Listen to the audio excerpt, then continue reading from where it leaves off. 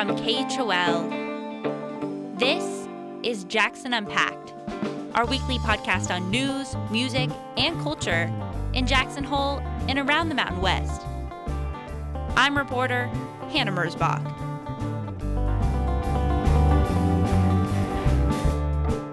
Coming up on today's show, bear-human conflict is a problem in communities across the Rockies, and biologists say there's often a common theme.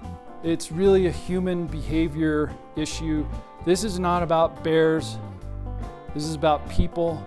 And in a time when books on Black history are getting banned across the country, Teton County Library is putting them on display.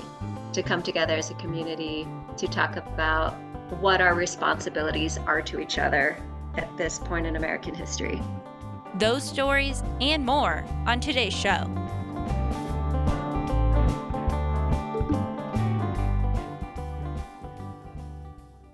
The sounds of New Orleans came to Jackson this week for Mardi Gras.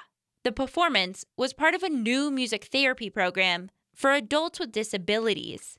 Its goal is to help participants with social skills and help them feel valued in the community. I followed that freeform parade. Sounds of guitars, kazoos, and tambourines fill the Center for the Arts one snowy morning as performers parade through the hallways. All right, who's ready for a Mardi Gras mambo? That's Tom Goycochea. He's wearing a green wig and a satin magenta jacket. He used to play jazz music in New Orleans. Down in New Orleans where the blues was born. Now, Goycochea is a music therapist in Jackson. Today, he's leading the Silver Platters, a local band of adults with developmental disabilities. There's about 10 of them, decked out in purple, yellow, and green bead necklaces and bright-colored boas. Robbie Marsh plays the harmonica.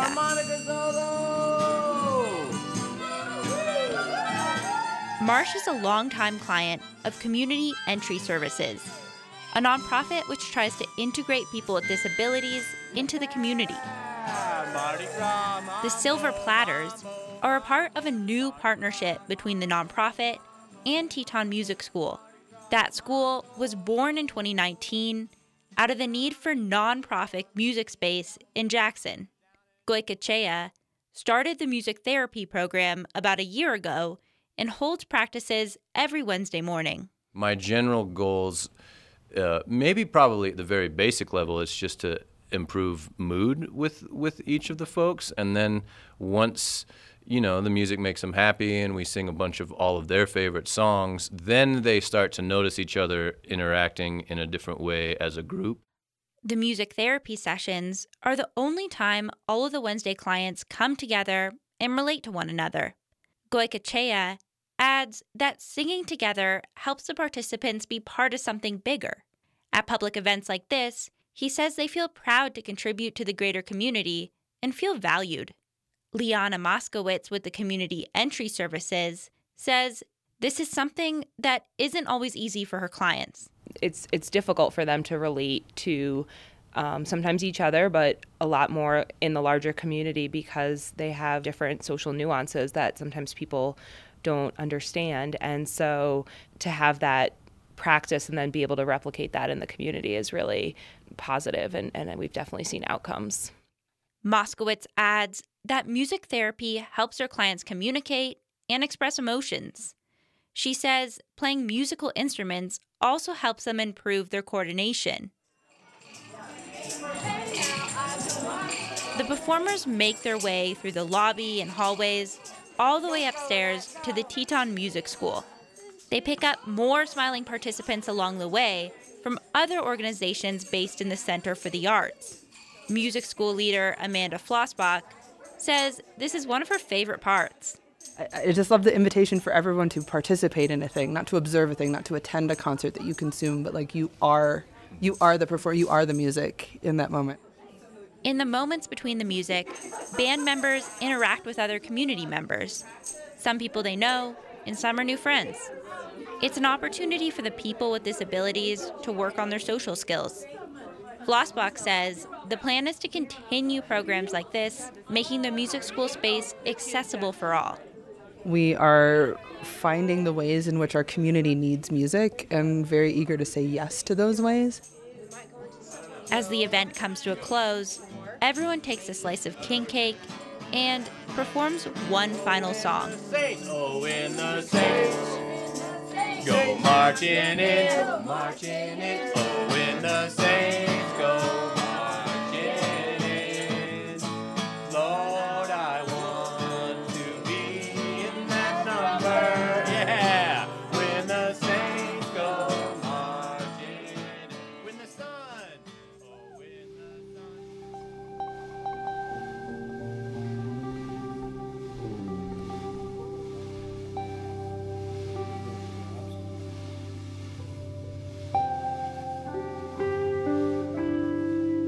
Next up, books related to Black history have been banned in libraries and schools nationwide amid debates over critical race theory. But Teton County Library is encouraging readers to still check out those kinds of books. In honor of Black History Month, staff displayed a selection of books by African American authors. Curator Leah Schlechter says it's an opportunity to have critical conversations in a time when these books are hotly contested. She came into the KHOL studio to tell us more about how she selected those books. I wanted to bring contemporary writers. I wanted to bring classic writers like Richard Wright and Maya Angelou, and then books that people are familiar with, and also books they may not have heard of.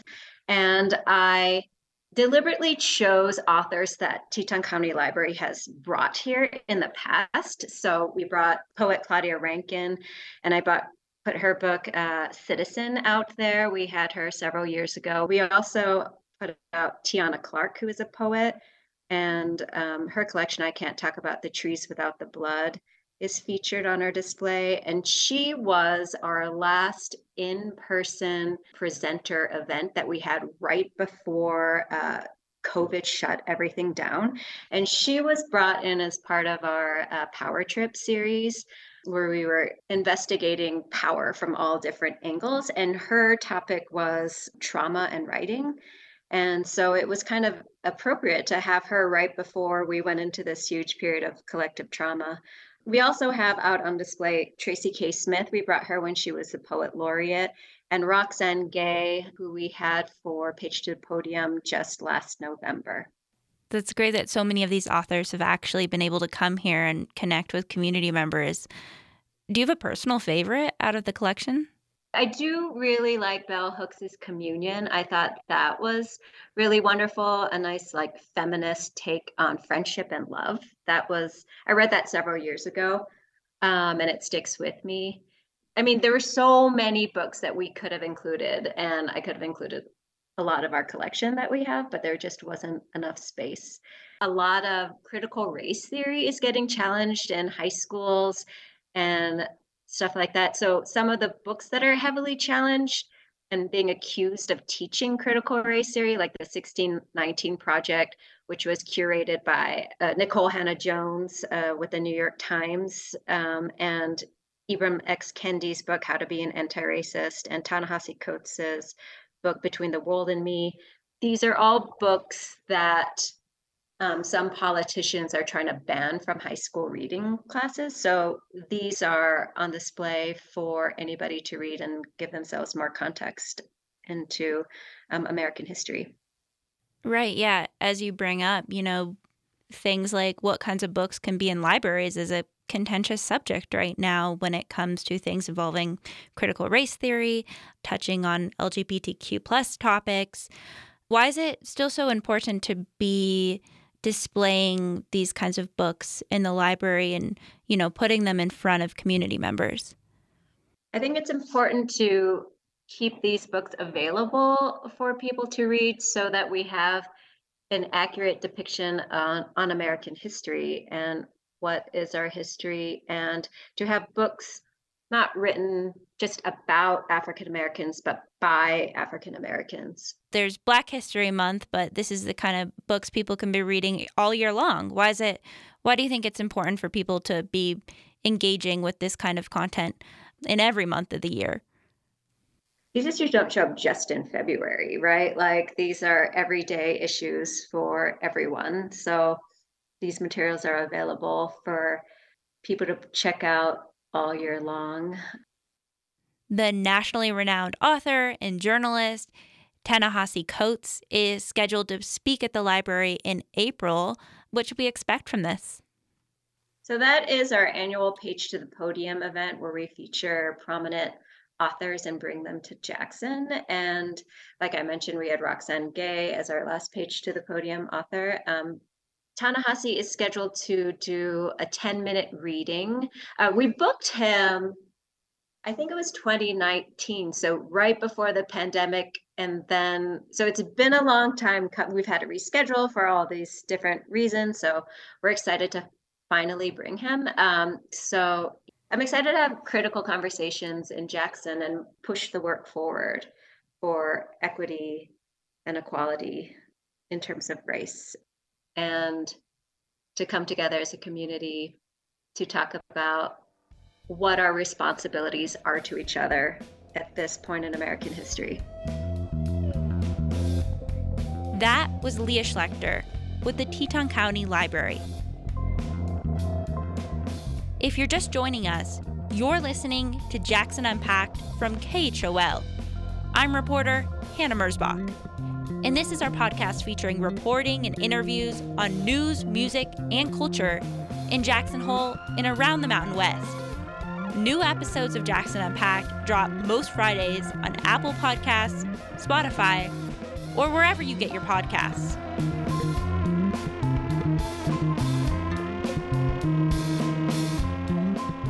Coming up next, communities across the West are looking for ways to stop bear-human conflicts. One potential solution: bear-resistant garbage cans. Teton County is now requiring residents to have this kind of trash can, along with other communities such as Steamboat Springs, Colorado. Research biologist Stuart Breck has been conducting research on black bears in urban areas in the region for over 18 years. He recently spoke about bear-human conflict at an event co-hosted by Aspen Public Radio and the Aspen Center for Environmental Studies. And this was an experiment where all we wanted to, instead of trying to change people's behavior, we just wanted to know, like, if everybody used bear-resistant containers, what would happen? Like, would that really help? So we set up an experiment in Durango, and this is where the city of Durango was just so wonderful to work with. They were really supportive. They really helped us. We bought 1,000 bear-proof containers, and we put them out in an experimental protocol. Some areas in green every resident got a container. The areas in pink and didn't get any containers, okay? So we have this experimental design. It's not perfect, but it's pretty good, right? Again, the question was, what will happen to conflict? And the response variable, we were just measuring how often do bears get into garbage, and that's what we define as conflict. I'm going to fly through some of the results. Here's the take home. The experiment went from about 2013 through 2016, and the treatment really started about 2014, okay, where we got all the garbage containers out. It wasn't until this year where we realized one of the problems with our experiment was the garbage containers that we gave out that were bear resistant required people latch them. Okay? So after we got that figured out, what we've seen is a real decrease in the conflict, all right? And conflict being, bears actually breaking in and getting to trash. We went back in 2021, we still see this, okay? So it's a really effective way for dealing with this residential garbage issue. It doesn't address other aspects of like what's going on in downtown Aspen with this, the restaurants and them producing really rich food and making it available for bears and not securing that. This is just one piece of the problem, but it's very compelling. So compelling that the city of Durango saw these results and then invested $600,000 to outfit the rest of the city with bear-resistant garbage containers. And I've been criticized, people like, $600,000, that's a whole lot of money. And yeah, it is. But what kind of relationship do we want with bears? And in the scheme of things, how much are the people spending on this management strategy where bears come into town and all the CPW time, all their energy? I bet you the trade-off is probably very much in favor of buying garbage cans, okay? No one's done the economics or the cost benefit on that, but that's just the cost benefit. There's a lot of reasons to do that, kind of move that direction. And to Aspen's credit, I know there's been a lot of efforts to move that way and been some real progress there since we've left. So I'm not criticizing Aspen saying they haven't done that, but I think there's more work to do here. Here's a take home. It's really a human behavior issue. This is not about bears. This is about people. If we want to really reduce this problem, it's about what we do. And it's about how we want to manage our foods that are very attractive to bears. The science is not going to solve this problem. I'm not going to solve this problem. And we don't need inflated egos, and we don't need this kind of rhetoric that just makes people feel bad, things like that. What we need is a community that comes together, makes decisions that are beneficial, not only for the bears, but I think for the town itself. There's a lot of reasons to have a cleaner city. And so I think that's the message. Science will not solve this problem. You guys are going to solve this problem. Some of it has been solved. You guys have done good work here. In my opinion, there's more work to be done, important work, and the problem is garbage. It's not bears.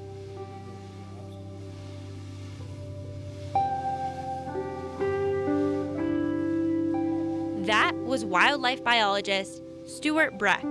His talk was shared with us via Rocky Mountain Community Radio, a network of public media stations in Colorado, Wyoming, Utah, and New Mexico, including KHOL.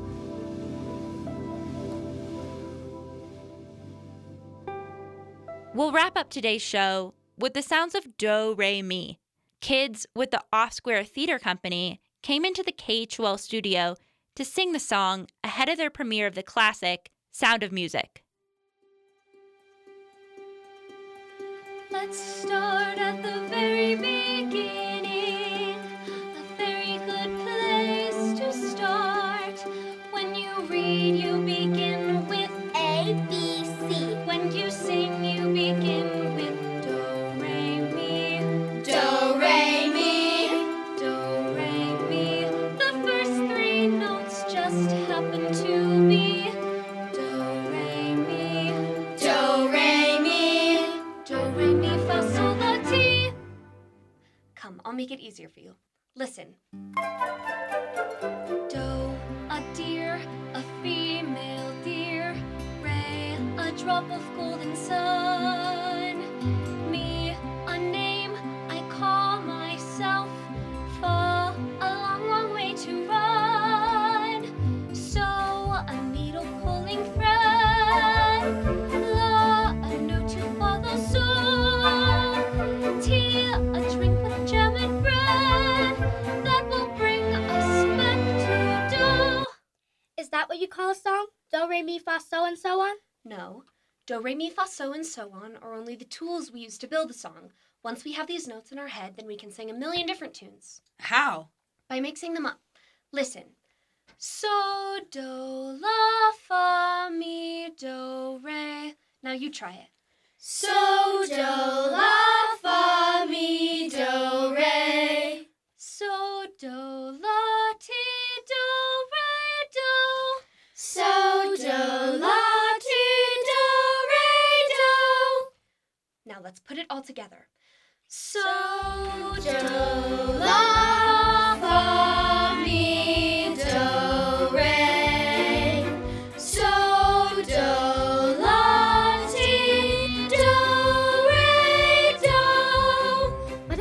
mean anything. So we put in words. One word for every note.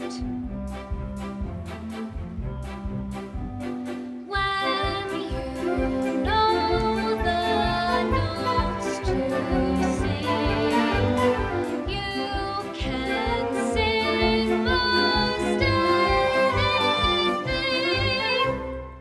You said one word for every note. Yes, Brigida, I did. But when you sing anything, you're using up 3 notes for one word. Yes, that's right. Well, sometimes we do that. All together now. And When you know the notes to sing, you can sing most anything. Doe, a deer, a female deer. Ray, a drop of golden sun. Me, a name I call myself. Far along the way to run. So, a needle pulling thread. La, a note to follow. So, tear, a jupiter red. That will bring us back to dawn. Do, re, mi, fa, sol. Do, re, ti, sol. Mi, re, do, mi, so, so. Re, fa, fa. Ti, ti. Mi, so, so. Re, fa, fa. Ti, ti. Do, mi, so, so. Re, fa, fa. La, ti, ti. Do, mi, so, so. Re, fa, fa. La, ti, ti. Do, mi, so, so. Re, fa, fa. La, ti, ti. Doe, a deer, a female deer. Ray, a drop of golden sun. Me, a name I call myself. Bow along the way to run. So, a needle pulling thread. a needle pulling thread. To follow soul. A note to follow. So, Jam and bread. Jim and Red.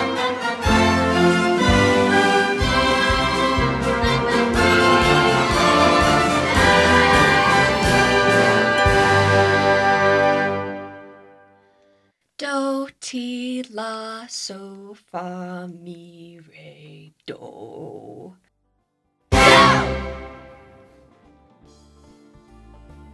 Those were youth performers in Oscar Theater Company's Sound of Music.